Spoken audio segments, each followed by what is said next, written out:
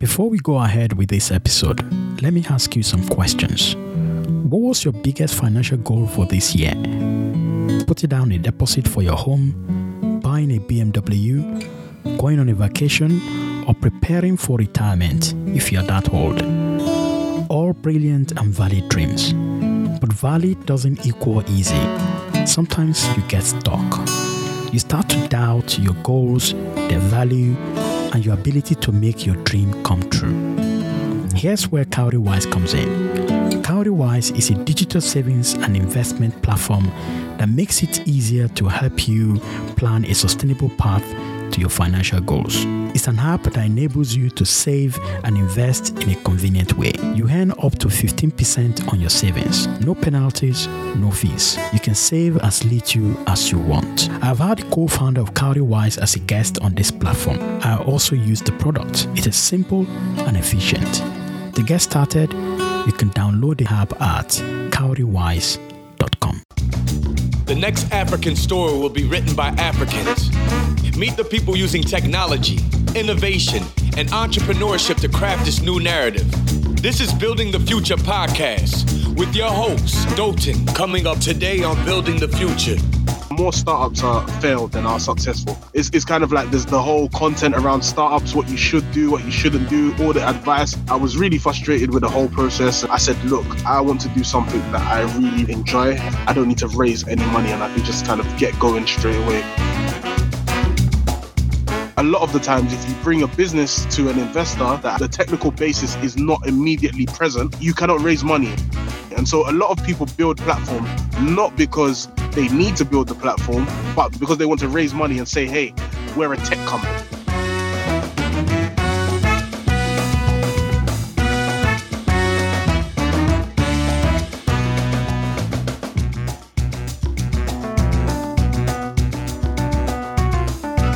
Building the Future podcast season 3 is brought to you in partnership with Flutterwave. Flutterwave's business is about connecting global businesses to Africa and building new businesses out of Africa through payment and technology. All opinions expressed by me and the podcast guests are solely ours and does not reflect the opinion of Flutterwave. To get started, go to flutterwave.com.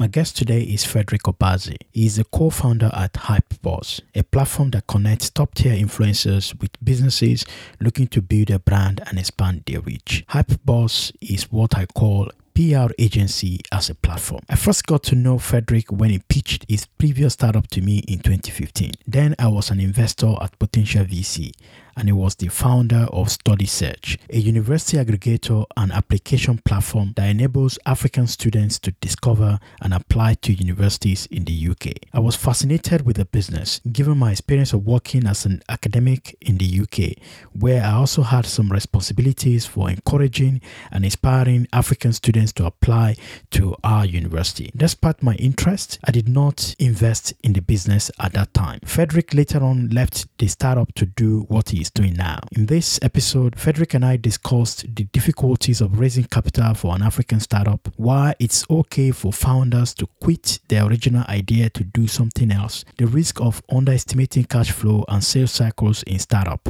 the limitation of technology in disrupting existing business models, and why it's cool to build a profitable business without raising money. So welcome, Frederick. It's good to have you on the show. Thank you for having me, Dr. Your story is quite interesting. You originally came to Nigeria, although you were of Nigerian descent and you grew up in the UK, but you came over to Nigeria in your adulthood and you heard about, or you had a very good hunch about the opportunities in the continent and Nigeria specifically, and you felt that you can make an impact and build something. And you came with loads of assumptions, and some of them were not true, some of them were not validated properly, and the market actually showed you what it was made of rather than you trying to change the market.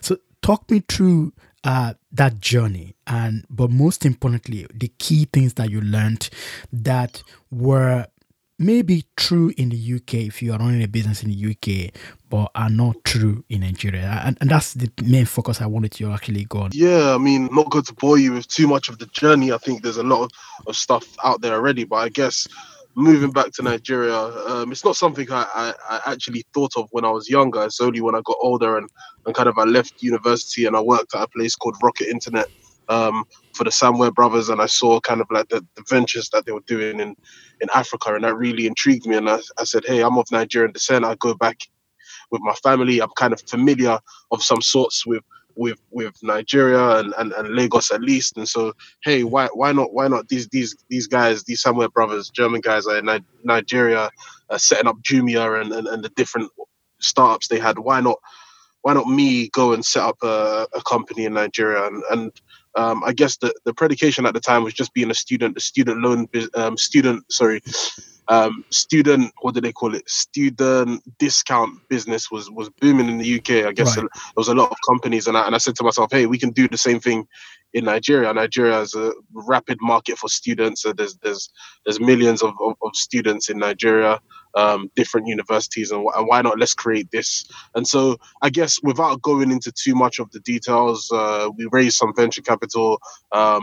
We had a good user base, but I guess one of the things that you learn that's very, very different about Nigeria is just talking about your question, the assumptions, is that everybody is kind of like super tech savvy and people use their phone to buy things. And that was one of the assumptions that I made. And just at the time, 2014, 2013, we quickly realized that people were just about kind of like making calls with their phones and sending text message and just basic things.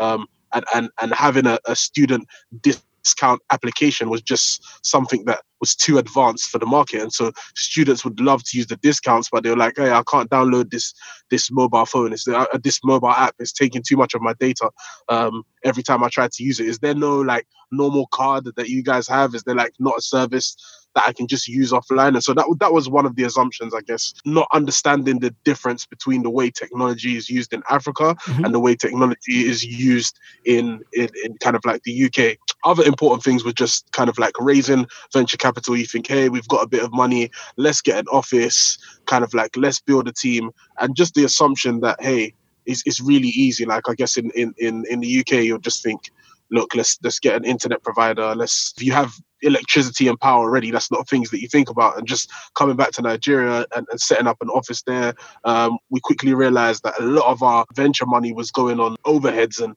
generator charges and petrol, and it was just really difficult internet. And so our developers had to kind of figure out a way to kind of test software without having proper like working internet, and internet just being super, super expensive. And so we had to realize at one point, hey, let's shut the office down, let's move back into the apartment, and let's work from there. So those are some of the experiences. I really want to pick apart some of those things that you said, because there are lots of gems there. First is the disparity between the top line data that one normally read from Economics Times magazine about Africa. Africa is growing. There are millions and millions of people that are using the internet, that are using the mobile phone. Everybody is connected on mobile phone. There is a growing middle class, and there is double-digit economic growth in some countries, and policies changing. Some of them are very, very good top-line data, which is good. It's good for us to raise money. It's good for us to get attention to Africa. But what you're saying is that if you base and plan your business on that kind of number, on the basis of those numbers, you're gonna fail, because you're gonna be building for that top line data, which is not real when it comes to the ground, in the sense that the way they're using the computer, the way they're using the internet, the way they're using the mobile phone is totally different. So that's what you just explained, which is quite important. But there's a bit I really want to go into, which is what was the major distribution model that you have for your business when you are ideating it and when you try to validate it. And I asked that because you said you raised venture capital fund. Did you validate those distribution channel before you raised money, or you just raised based on idea and seed round, where you just go out there to test the idea first before yeah.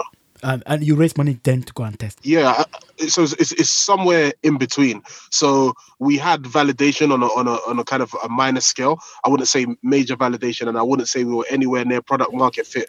But what we did know from the users that we had, and kind of like we were very much on the ground. So our distribution model was kind of like, we quickly realized trying to reach Nigerians just on the internet is not going to work. And so for that specific business, we had student ambassadors dotted around kind of like different universities who would collect data.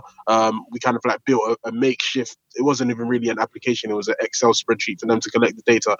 And kind of like what we had and the reception that we had via all the different channels through our ambassadors, through social media, and through word of mouth was that, hey, this is something we really like. This is something that we want to use. And so I think that was what enabled us to raise a small seed round. So it wasn't any kind of major money initially, but to raise a small seed round to say, hey, you've got something, why not kind of like, let's see how it can develop. And as you know, seed rounds are usually a gamble anyway. Yes. What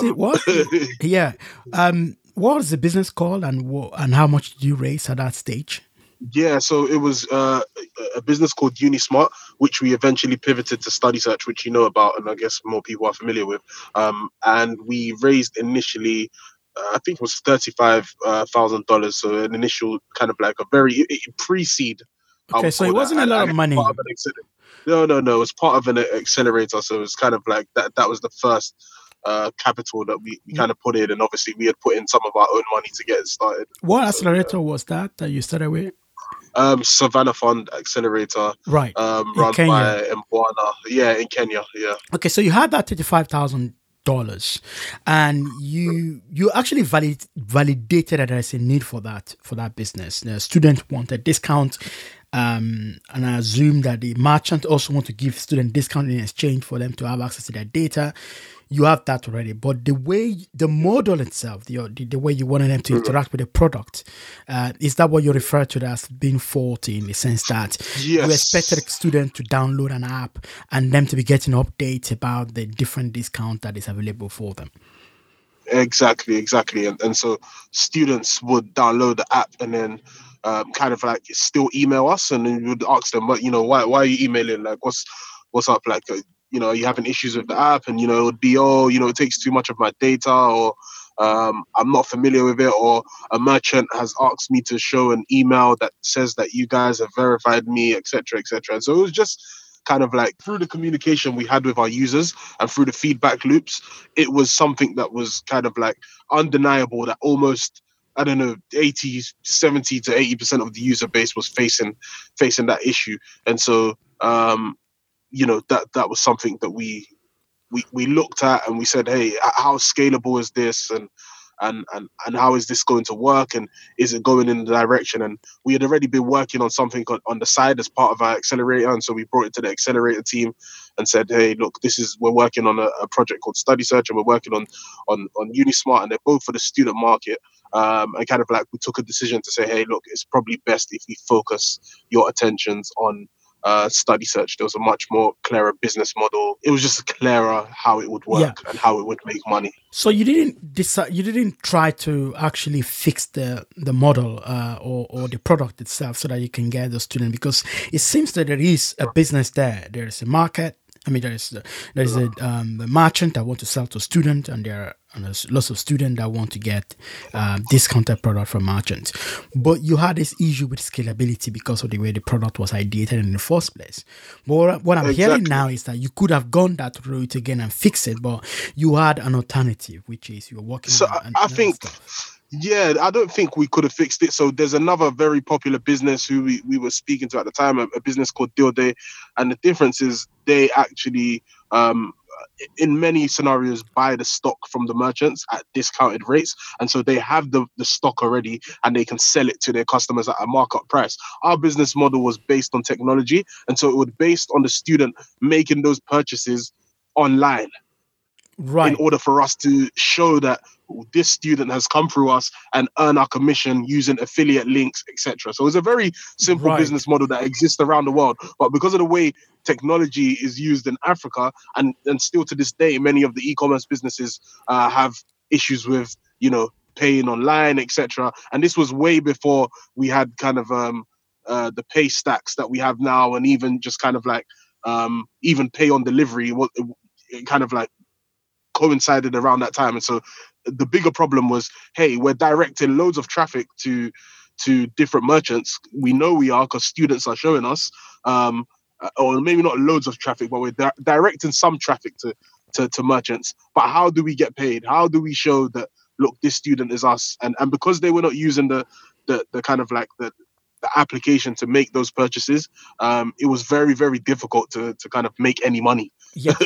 So essentially So the technology issue that you have is not just from the student, the product, the consumer product angle, but also the tracking from the merchant perspective, and being able to justify how much you want to earn from the merchant, which is, I've actually looked at this kind of business before in Nigeria, the affiliate model, which is huge outside Africa, massive. It's maybe $1 billion business across.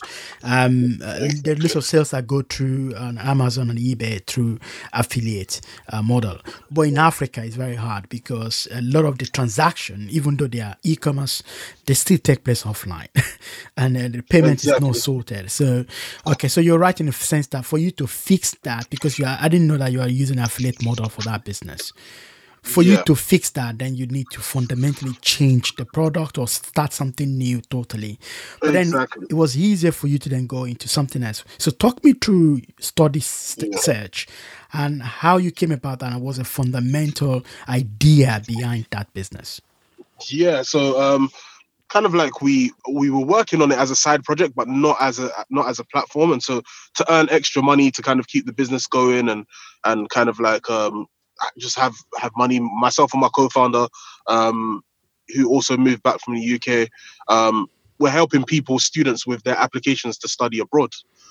So we had obviously gone through the system in the UK. We kind of like knew how it was, and we had helped a few family friends, and through the network we had of students already, we were just helping students to apply going abroad. And we just noticed how students would say, hey, we're going through agents, but the agents are really expensive. The agents don't seem to be helping us out, etc., etc. There were so many issues around it when we started helping students. And so we had like so my co-founder was a designer, so he sketched out kind of like an idea of how a platform would work to solve this problem. But we never really started building it. We were kind of like focusing on Unismart, and then we would do a bit of development on the weekends on the side as a side project. And so when we brought it to the accelerator, and the guys at the accelerator said, look, we've been working on this as a side project. Here's the issue. Students who wants to study abroad, paying loads of money to kind of like go through an agent, and not even have results guaranteed, etc., etc., and not knowing the process, not understanding it properly. And they were like, hey, this just makes so much more sense in terms of what you're doing. There's a clear business model. You help the students get in. The students pay a small fee for your services, plus you get a commission from the universities. At that time, we never had any relationships with any universities, so we were just doing it, kind of like helping the students. All our kind of revenue was generated through students paying. And at the time, it was kind of like, pay what you want, really. We're just here to help. And so through that, our accelerator was like, look, go off, spend your time building an MVP for this product, come back to us, and let's see where you are then. And so that's what we've done, and that's how we pivoted from Unismart to Study Search. So you had to shut down the other one and then get all the team to work on Study Search. So yep.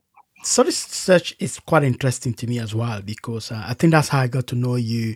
You sent me an email maybe a few years ago while you were still running that business, and it caught my interest because I used to be an academic, and part of the stuff that I was doing, because as one of the few African academic in the university that was working in the UK, was I had to represent the university in Africa, particularly Nigeria, to recruit students, because it was very competitive to get students to apply to university in the UK. Universities in the UK spend a lot of money on marketing, travel, working with agents, going to exhibitions and talking to students. So I did some travel for that I think in 2011, where I was in Nigeria, trying to get students from the University of Lagos and some other events, trying to motivate them to apply to our university and come through and advise them in many ways. So I understand the complexity of that problem, and I've also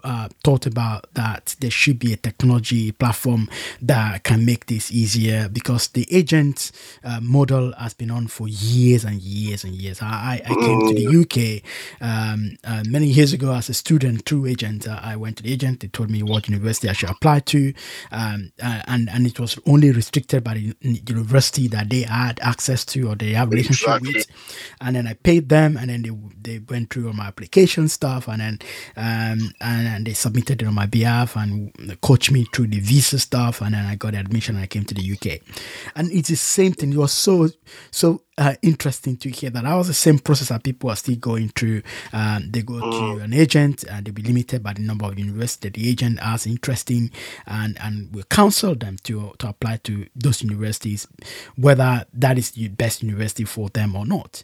And I've often ideated a platform whereby student can go online, answer very basic questions about their academic, their interest, their goal, what they want to study, what they want to do, and their academic background, and how much where they want to stay, and the cost and everything.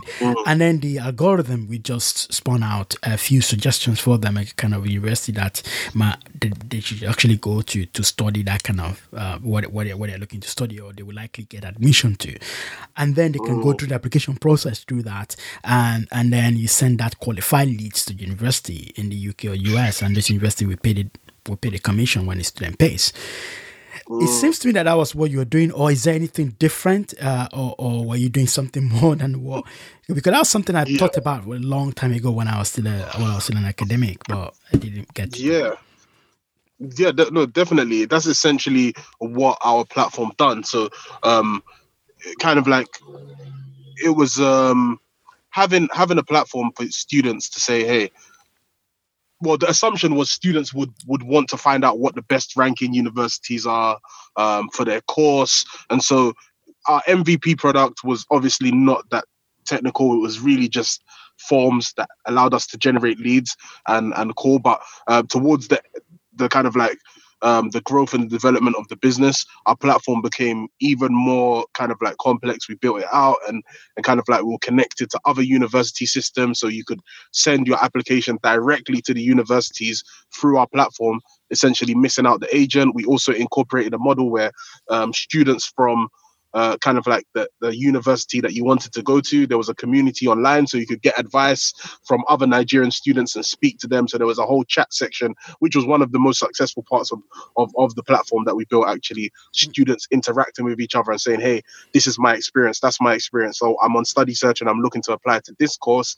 I see that you're already doing this course. What is it like? And so, because one of the things we found in running a business was that the assumption is Nigerian students or students from overseas countries who want to go and study in Europe or America or Canada or wherever, know what they want to do and have like a clear idea. And one of the things we found through running the business was that they absolutely know nothing. And so that's why they can walk into an agent's office and an agent can give them 3 universities to select from, and they would just select very, very few students. And usually the students who really know where they want to go to are those who come from a long tradition of families who have typically gone abroad to study. So they're like, hey, I'm just going to King's, or I'm going to University of Florida, or wherever it is. They haven't a clear idea, but a lot of the market is people who have no information. And so we built a lot of content and built a lot of tools within our platform, and kind of like our team, we focused a lot on content, social media content around making those decisions on what's important, what are the rankings. And we also had a lot of chat and communication tools for students to learn from other students. That was one of the big things for us, peer-to-peer information, and obviously building relationships before. So if you're chatting with someone who's at a university that you want to go with via the Study Search students platform, and then you turn up there, you already have a friend and someone who you can say, hey, I know this guy. We've been talking on Study Search. You kind of gave me information about what I am to expect. So we saw that our business was building those type of relationships. And the platform essentially allowed students to find out information about over 200 universities around the world, make applications directly, manage the whole process online. It seems to me that what you're building there sounds very familiar to what I ideated many years ago as well about that business. So, can you talk me through how you executed it and why you had to stop doing that as well and then pivot to what you are currently doing? Yeah, I guess so. What I'm currently doing is definitely less of a pivot, but we'll come to that. In terms of study search, how we built it out was really just through one, having a good technical team. I think our technical team and our developers were kind of like really good in terms of building the platform and executing fast, and building relationships with students. We've done a lot of things that typical agents do offline. So we kind of like went to the schools, we went to the fairs, etc. But our pitch was totally different. It wasn't like, come to my office and, I have these universities I work with. It was kind of like, hey, look, you can use our platform right now, have an experience. And so students and their parents at these fairs would have an experience using a study search platform. And we really started growing through that. We've done a lot of content and social media marketing. Obviously, having a limited marketing budget, we had to create a lot of content around education, a subject which is not the most exciting, but we created a lot of content around education and just built a brand essentially. And I think that's where a lot of our growth and our distribution came from. And similarly, at the time, we didn't have funds to kind of like go on a travel mission and recruit all the top universities. And so what we used to do was just target Nigeria, Ghana, and kind of like West Africa, sometimes Kenya, because we had relationships there and it was pretty much easy for us to get to, and say, hey, whenever universities are having fairs, that we will use that as a time to pitch universities and show them about our platforms and try and get meetings with them. And that used to happen.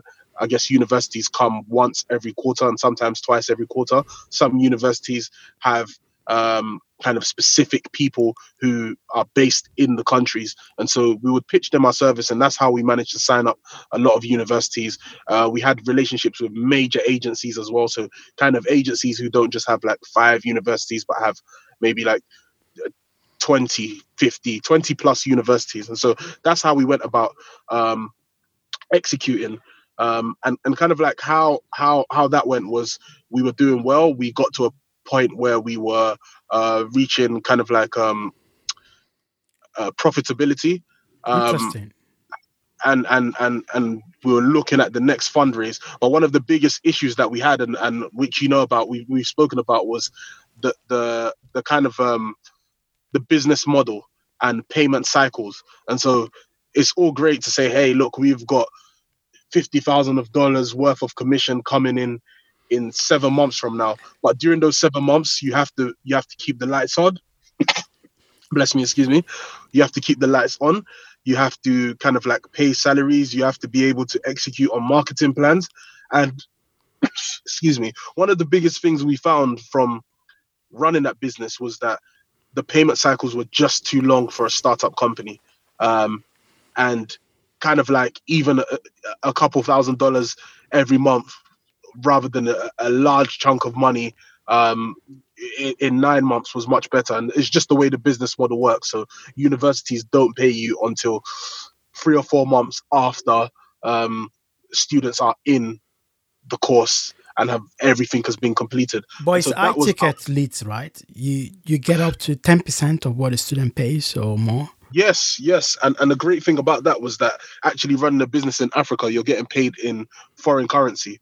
And so kind of like the exchange rates, etc., was beneficial to the business at the time.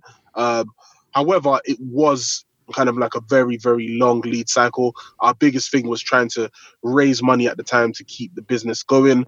We were in talks to sell the business to a company that kind of like already that was quite established, and we were in talks with an agency as well. An agency wanted to kind of like do an acqui-hire, but both of those fell through.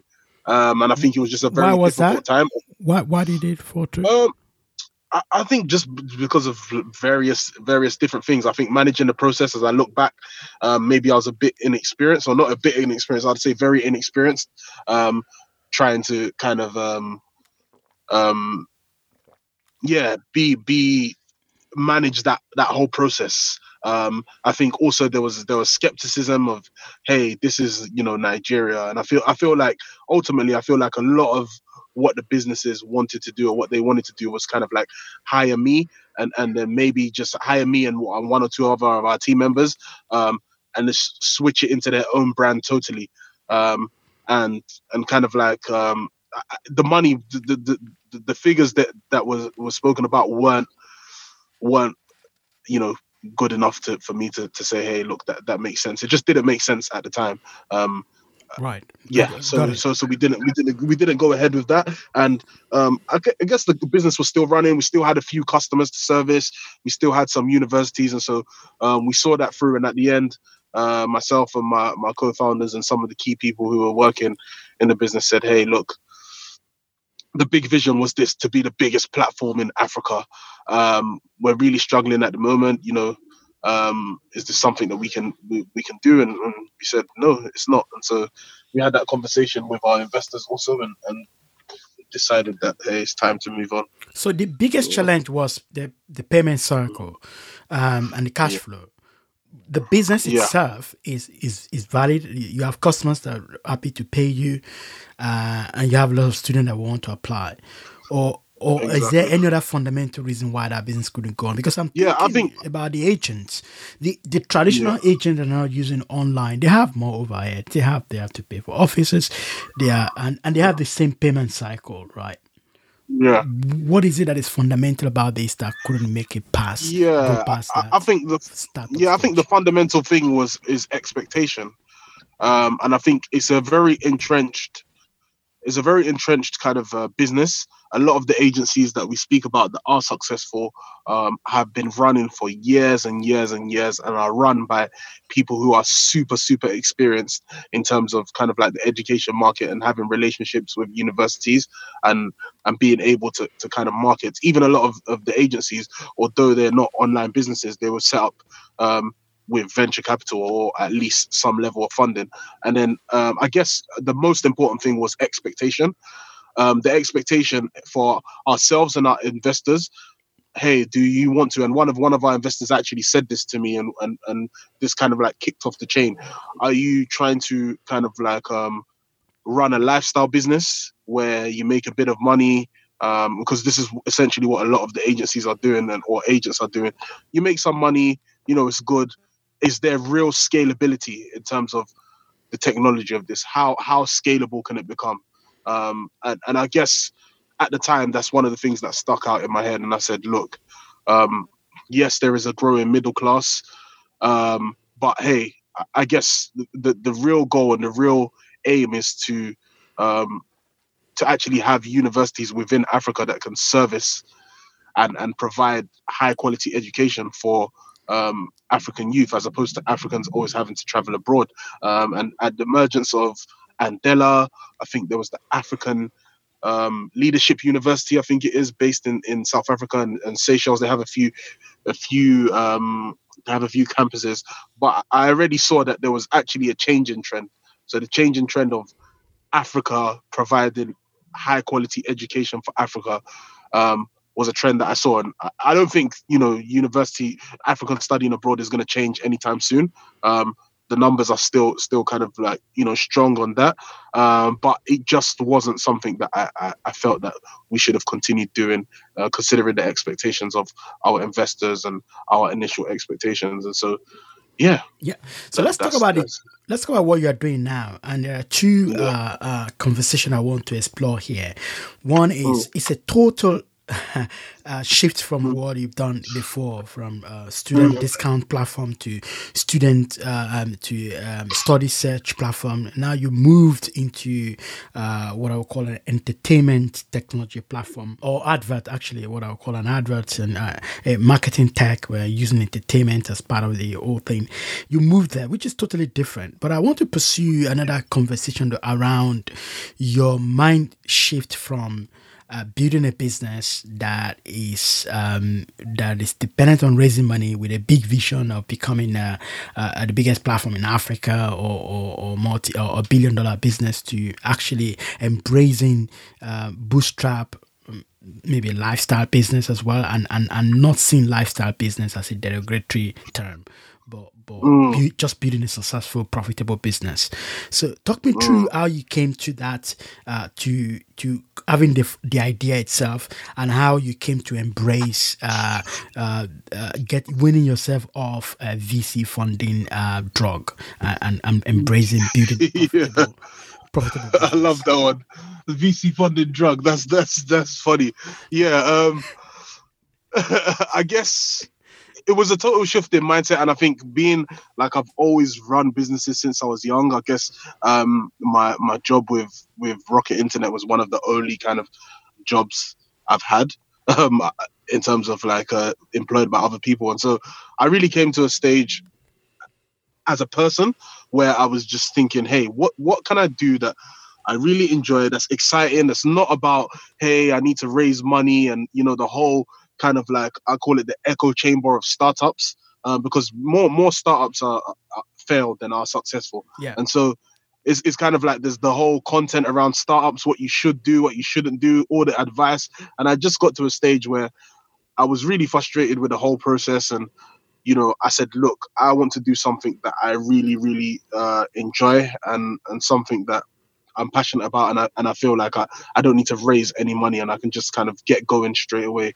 And so obviously, as I said, social media is something that I was super interested in running Unismart and Study Search. We'd use loads of social media influencers to kind of distribute and tell the story and spread the message.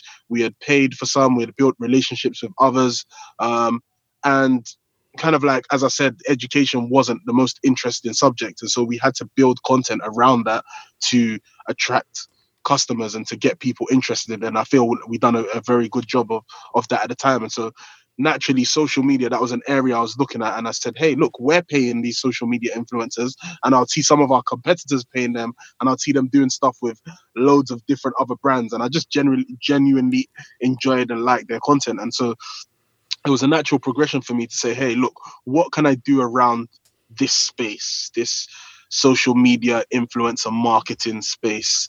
What can I do around it? And it was very, very simple. I knew that there would be loads of other businesses, small businesses at the time, that want to use social media influencers to build their business in Nigeria. And it kind of like was it was kind of like Wild Wild West. You'd just DM them or something on Instagram or Twitter or whatever platform it is. Sometimes you would even just tweet it out to them and say, hey, I want you to do this promotion for me. Can you do it?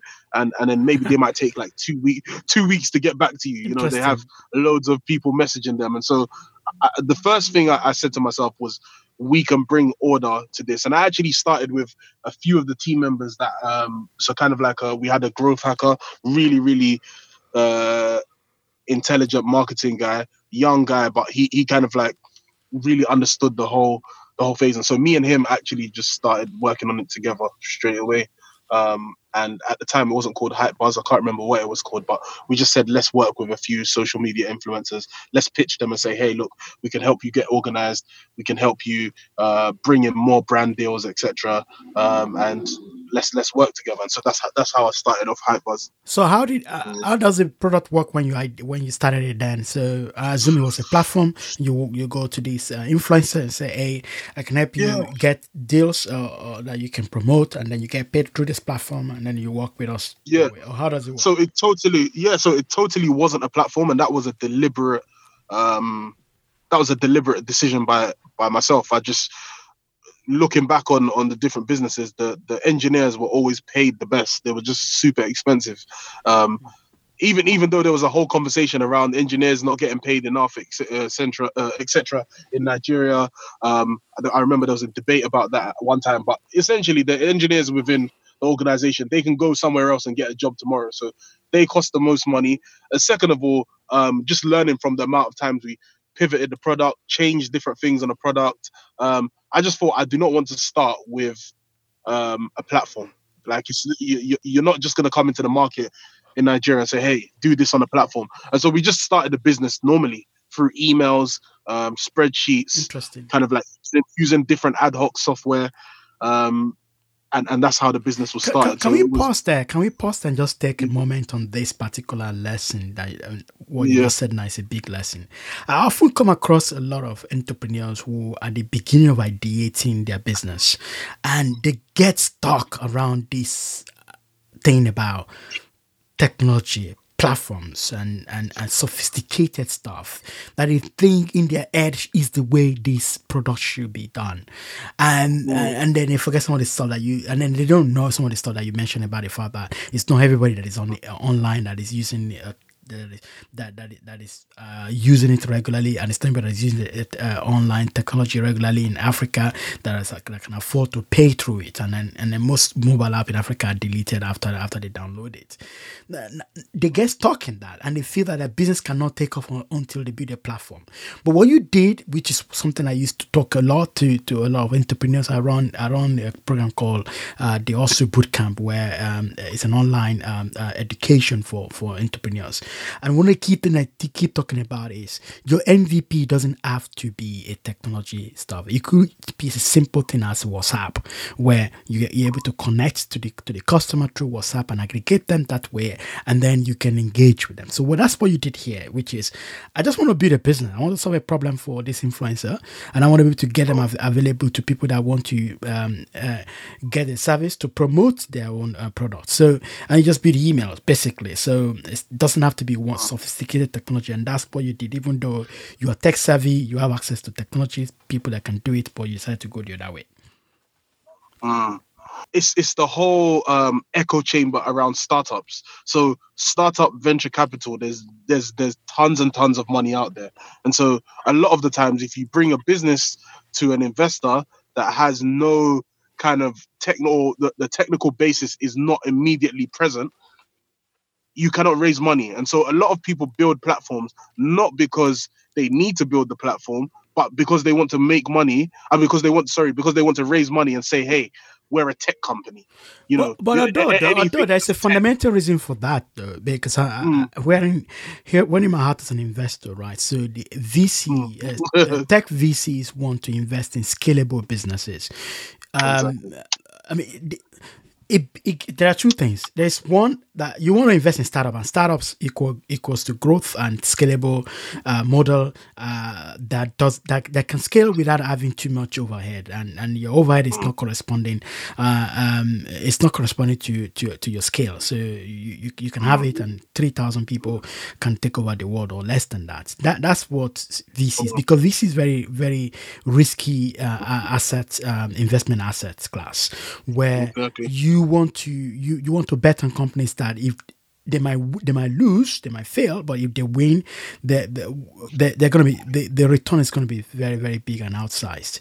That is why a VC will always want to ask for that technology bit of it, because most of the time scale is almost equal to technology. It's not always, but technology enables you to scale quickly, and you use technology to scale quickly as well. So that's why when a startup pitch to a VC, it's okay. If you want to be selling rice and beans to Lagosians, you can still make a lot of money by having a store in Lagos Island Market, but that cannot scale if you are not using a bit of the innovative or technology to make it work, so that you can serve that rice and beans to everybody in Africa.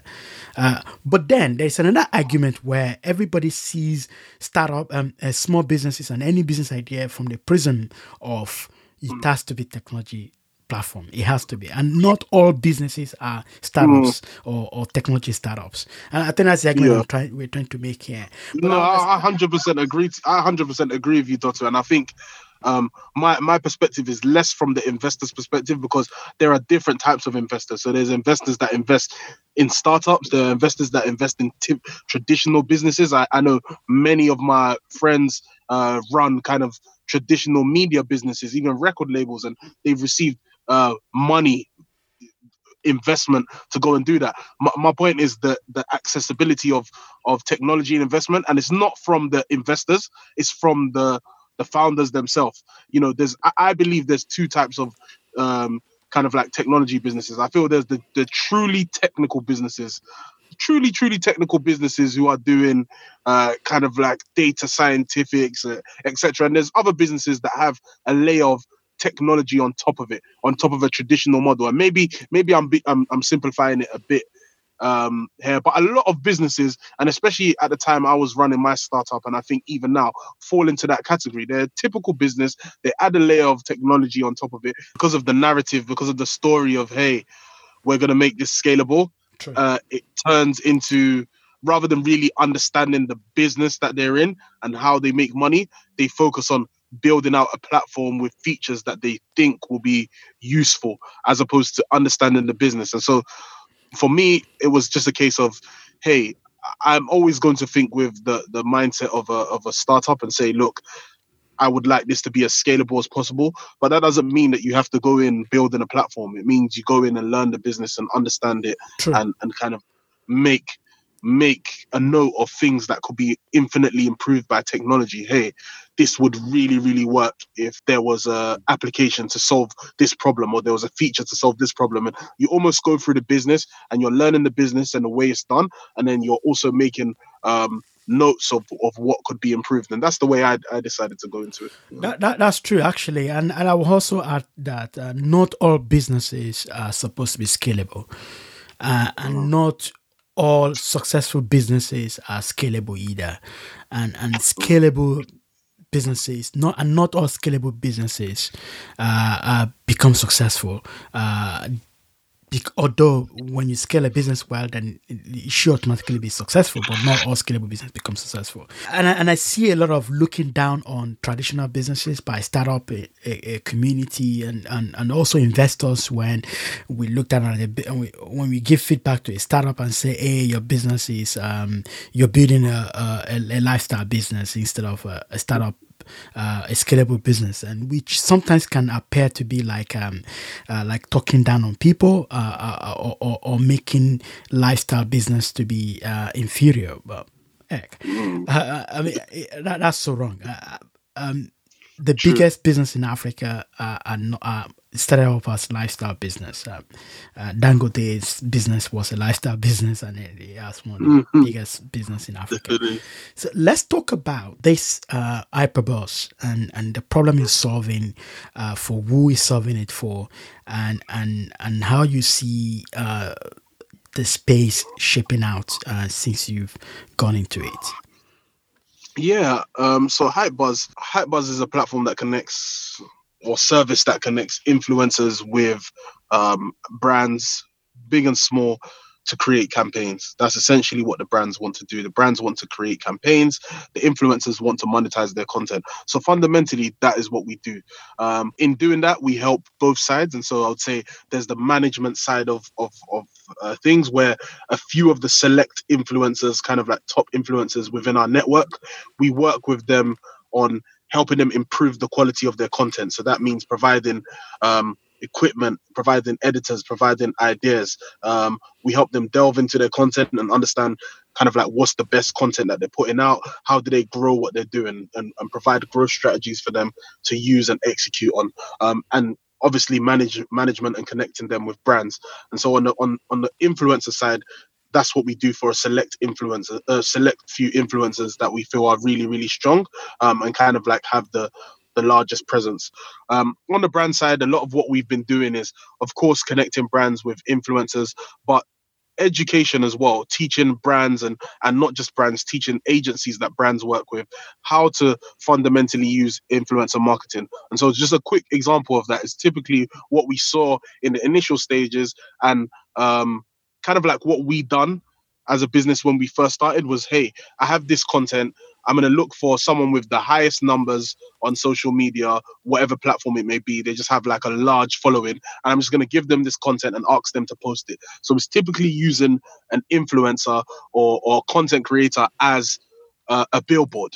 You've got loads of people that follow you, and so I'll just give you this content. Can you post it? Can you make noise about it? And what we saw was that engagement was super, super low, because the audience of content creators followed them for a specific reason. So if I follow you because you make great content about food and you make loads of new cooking videos, if I send you a video to post about my new shoes, that's not the reason. I don't follow you for fashion. So if I have a brand of shoes and I say, can you post these shoes? It just totally takes away from the content you create, and your audience usually don't like it most of the time because it doesn't fit in with what they are actually following you for. Yeah. And so what we found was, hey, the education for brands and agencies, let's get a bit more creative. Let's say, hey, how can you speak to your audience about our product in a way that connects with your audience and has the best return on investment for us? And so a lot of what we've been doing with brands as well has been a lot of education and helping them understand how to use influencers and how to really maximize influencer marketing. And so essentially that's what we do. So how do you make money? Okay, so yeah, it's very simple. We make money from commissions. It's another commission business model. And we also have quite a few brands now of recent who have come on retainers as a typical advertising agency model. Who've come on retainers and say, hey, look, we want to use more influencers. We want to understand influencer marketing more. Can you work for us? Can you help us build out our kind of influencer marketing arm? As influencer marketing is growing in Nigeria. So a brand will come to you and say, we have this product and we want to use influencer marketing as one of the influencer marketing as one of the ways in which we want to promote it. So they come to you, they put like $100,000, said that's what is in our budget to use this as a channel, and then you go out there and speak to the influencers in your network, and the ones out there that align with their brand or their message can be their current message can align with the brand that you're trying to promote, and then you pay those influencers, and you take a commission off what you're paying them. Is that how it works?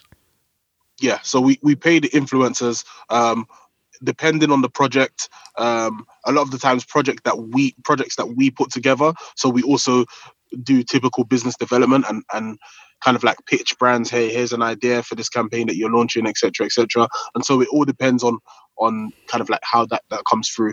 We will usually either take a commission from influencers for helping them manage. If it's something that we've brought ourselves, then we're paying the influencers and the brands are our clients. Yeah. So there's been a lot of buzz around local African content becoming so big, starting from the music and Nollywood, and lots of breakout stars on YouTube and Instagram. How do you see that shaping what you're currently doing? Because it seems like there are two ways in which one can view it, and I'm interested to know what you think. One is these breakout stars from other channel. We mean that there'll be loads of influencers, which will reduce some of the impact and powers of everyone, because everybody now has two. Maybe instead of having one person, instead of having somebody who has 10 million followers, you now have people having less than that, and there are lots of breakout stars. And there's another angle to look at it, which is that channel has created more opportunity for people to engage with influencers, for influencers to be able to interact more and more messages coming out, and the power of the niche, which means that if I am an influencer that talk about one particular obscure topic, let's say 19th century Yoruba history, that's what people come to listen to me for, and I'm super niche on that. That means those people that come to me, they want to listen to me on that kind of topic. So I can easily create a tribe. So any brand that want to align with me, maybe somebody wants to release a movie about Shango, can come to me and I can promote that movie because I'm an influencer to this particular tribe of people that listen to me talk about the 19th century Yoruba history. Which of the views do you think? I mean, I painted two potential views here. Which of them do you think is the way the space is panning out, and which one will have the most impact as you go forward? Yeah, I think it's a bit of both. I think if we look at Africa in general, we're always in terms of technology adoption, etc. It's still the same issues that I faced in the other businesses that I spoke about that we're facing in Nigeria today. So access to data. I know a lot of the platforms, YouTube, Instagram, or YouTube, Facebook, etc., are doing a lot about trying to make their platforms more accessible in terms of data. So I think when you look at that and you look at the wider context. Sorry, when you say data, you mean internet data, not just data internet. Not just data. Yeah, sorry, not data as in information.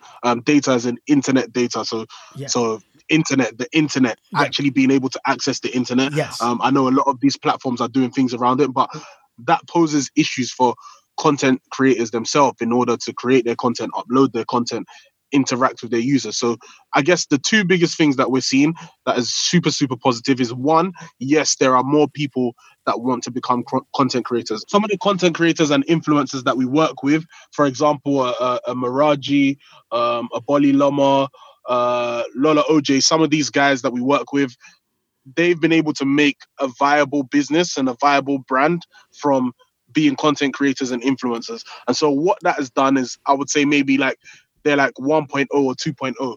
They've been able to show others and say, hey, look, we can create a business and be a brand and make money from being content creators and influencers. And so I think if you look in other parts of the world, there's tons and tons of content creators for all different sorts of niches because people know it's a viable model. Whereas in Nigeria and Africa specifically, only of recent are people starting to understand that, hey, creating content, telling a story, building a personal brand, using my talent on social media is a viable business model. I can earn money and reinvest and continue to do this. Definitely more niche kind of content creators and influencers emerging, but I do believe it will take more time, more development, better access to internet. So you don't see any risk of diluting the impact of this influencer with low barrier of entry of more influencers coming to the scene because there are more stars being coming up because there are no great gatekeepers like in maybe 20 years ago with TV or the I don't really see. I don't see the risk because I believe the cream rises to the top, as they say, and I just believe when people come into it and say, hey, I'm just in this because I want to, I don't know, make some money or whatever it is, or I want to be popular. For some people it'll work, for others it won't. For those who it doesn't work for, they have to go and find a day job. And for those who it does work for, hey, they're able to continue pushing it forward. So I think it kind of evens itself out. There's a low barrier to entry everywhere. And I guess kind of like everybody's their own content creator. We all do it. It just depends at what level. A lot of people have their own social media accounts. You share content from your life on your Snapchat or whatever it may be. You share your own personal content. So we're all creating content. Some are just really good at it and their content is really wanted and they're interesting and they're fun to watch, and others not so much. And so I think that kind of problem evens itself out. It sorts itself out. So I wouldn't say it's a bad thing. I don't think there's anything bad around it. Yeah. That makes sense. But let's talk about how you see this space shaping out into the future. And again, I wanted to delve into how you see your business actually evolving, and because I know you're on a journey here, you're just tapping into something, and how do you see this shape out into maybe in the nearest 1 or 2 years?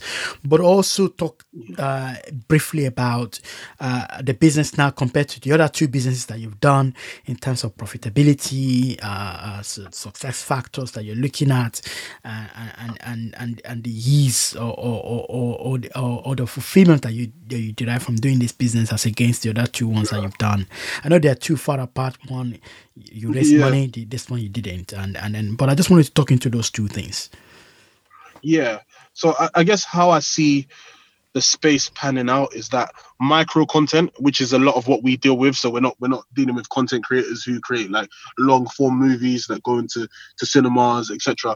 Micro content and kind of like that space specifically, the consumption is the numbers and the data around that show a rapidly growing trend. Most people are consuming micro content, 3, 4, 5 minute videos. If you look in Africa and you look in Nigeria specifically, because of the internet issues, people are more likely to consume this sort of content. So the funny videos on Instagram, etc., the funny people on Snapchat or whatever it may be, Twitter. This is how people are consuming the content. So in terms of where the space is going, I think it's only going in a place of growth. It's an upward trajectory we're moving in, and I think that's exciting for us as a business, and exciting for me personally. And I guess brands, and through the education and the relationships that we have, brands are becoming more aware that this is a viable option of marketing, and this is and becoming more flexible in terms of, hey, let's not do something traditional. Let's do something really new that no one's done before. Let's do a collaboration between a content creator, influencer, and our brand. They're being a lot more flexible. So generally speaking, the market and the space is growing, and we're excited about that. And I'm excited about that personally. In terms of the second question, in terms of the business, so only this year are we actually launching our platform. So our online service that works with, that allows influencers and brands to connect online. And so we've been running for the last 2.5 years.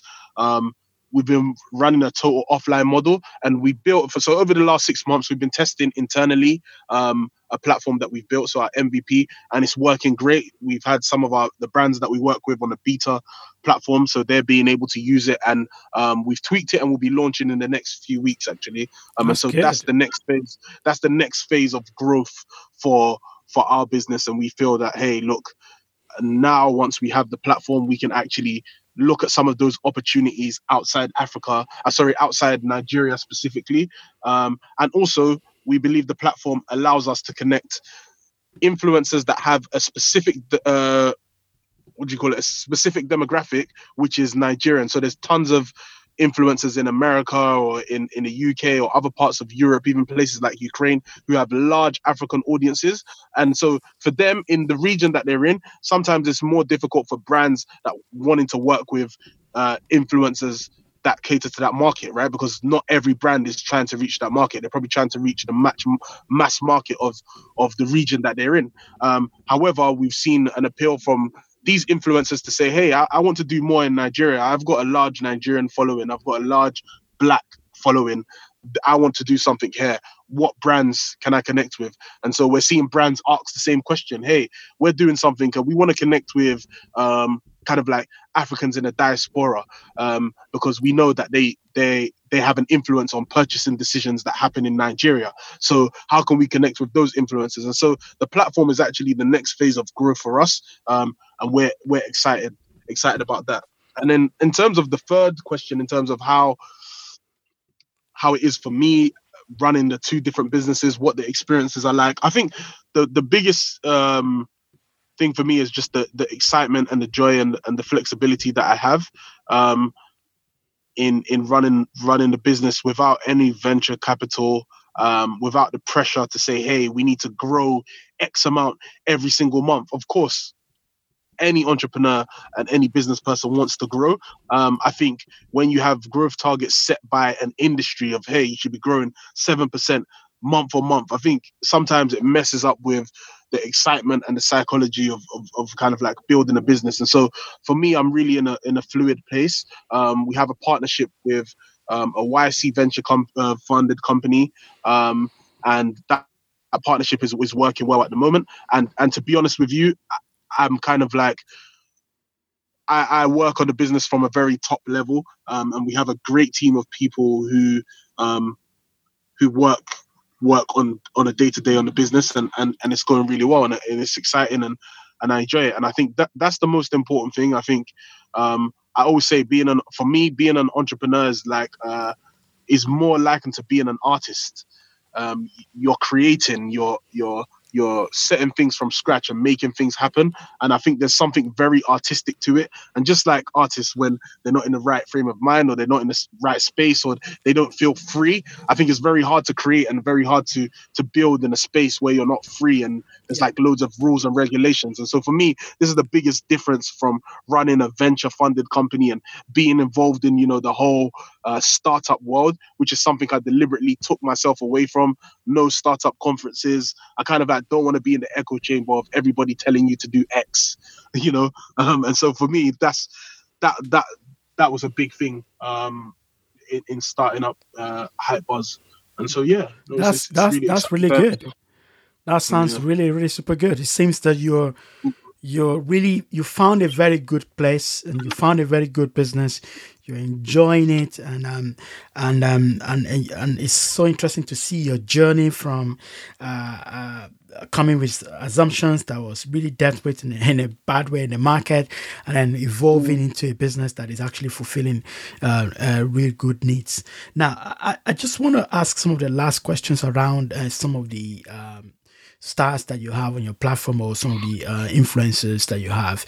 You talk about, are they mostly comedians, or do you have some existing or your traditional celebrities who are like actors, or I think you have footballers as well?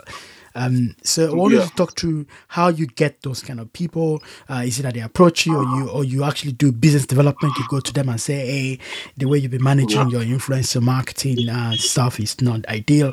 I can help you do better.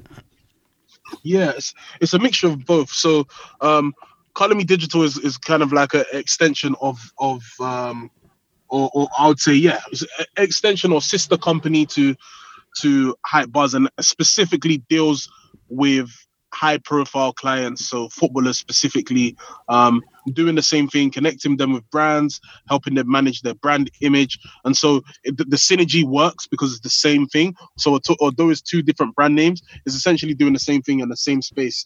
And so we've been able to work with kind of like some very high profile footballers who we've been working with for some time. And to answer the question, it's a mixture of both. It's a mixture of relationships and doing good work. I think when you do good work and kind of like people see the talent that you've been working with for a while, and they see them growing and they see progression, I think naturally, influencers, content creators, even celebrities are attracted to the brand and say, hey, look, I'm having this problem. Can you work with me? Can you help me? And I think for us and for me specifically, when I sit down with our team who actually kind of like do the recruitment of influencers, it's kind of like who's really doing something interesting, who's doing something different. We have influencers that are not just comedians. We have influencers in different spaces, influencers who are comedians. I guess the comedic market and attraction is just the biggest. I think they create the most viral content because everybody wants to laugh. And so their content is just the most viral by nature of what they do. But we work with influencers in fashion. We work with influencers who or content creators who kind of like just love art and love to take great pictures and create short little videos. We work with influencers and content creators who love food. And so we have a few niches that we think are really key in terms of brand attraction and in terms of growth. And so it's a mixture of both, kind of like us going out there and finding people that we really like to work with, and also people coming to us and content creators and brands coming to us and saying, hey, look, we think you can help us. We like what you're doing with such and such. And so that's how it works at the moment. Super interesting. I'm going to end the podcast by asking you some series of fire-round questions. Okay. And just one short answer to them, and hopefully get some insight from you on that. What is your biggest business pain point at the moment? Hiring. Yeah. So getting the right talent and hiring. Is it hiring them or keeping talent? It's in Nigeria specifically, it's hiring them. It's tricky finding the right people. It's difficult. It seems to be a lot of answer that I get for this question from quite a number of entrepreneurs. What is your number one growth metric? Number one growth metric will be so brand collaborations, we call them. So how many times we've brought together a brand and an influencer. Right. Okay. So you have to sign up both of them to make it work. So you You can have a brand, but if you don't have the right influencer for them, then the deal is not. How do you monetize? Exactly. You can have an influencer. If you don't get them the right brand, then they're gonna slip through, and they're not gonna be happy with you. Exactly. Which book are you reading at the moment? Funny enough, the book that I'm reading currently, or I wouldn't say reading, the book that I'm listening to is Kevin Hart's biography. Yeah. Interesting. That should be a funny one, right? Yeah. It is a funny one, and it's quite inspiring as well. You know, for someone who used to work in a Nike store and kind of like saying, hey, look, I'm going to be one of the biggest entertainers in the world. And I just went to his show yesterday in London for my brother's birthday, and it was really, really cool listening to the audio book and seeing it as well, and kind of like hearing the backstory. Really, really super cool. I've read other loads of tech books, but right now this is the book I'm enjoying the most. That's great. Which business is getting you excited at the moment apart from yours?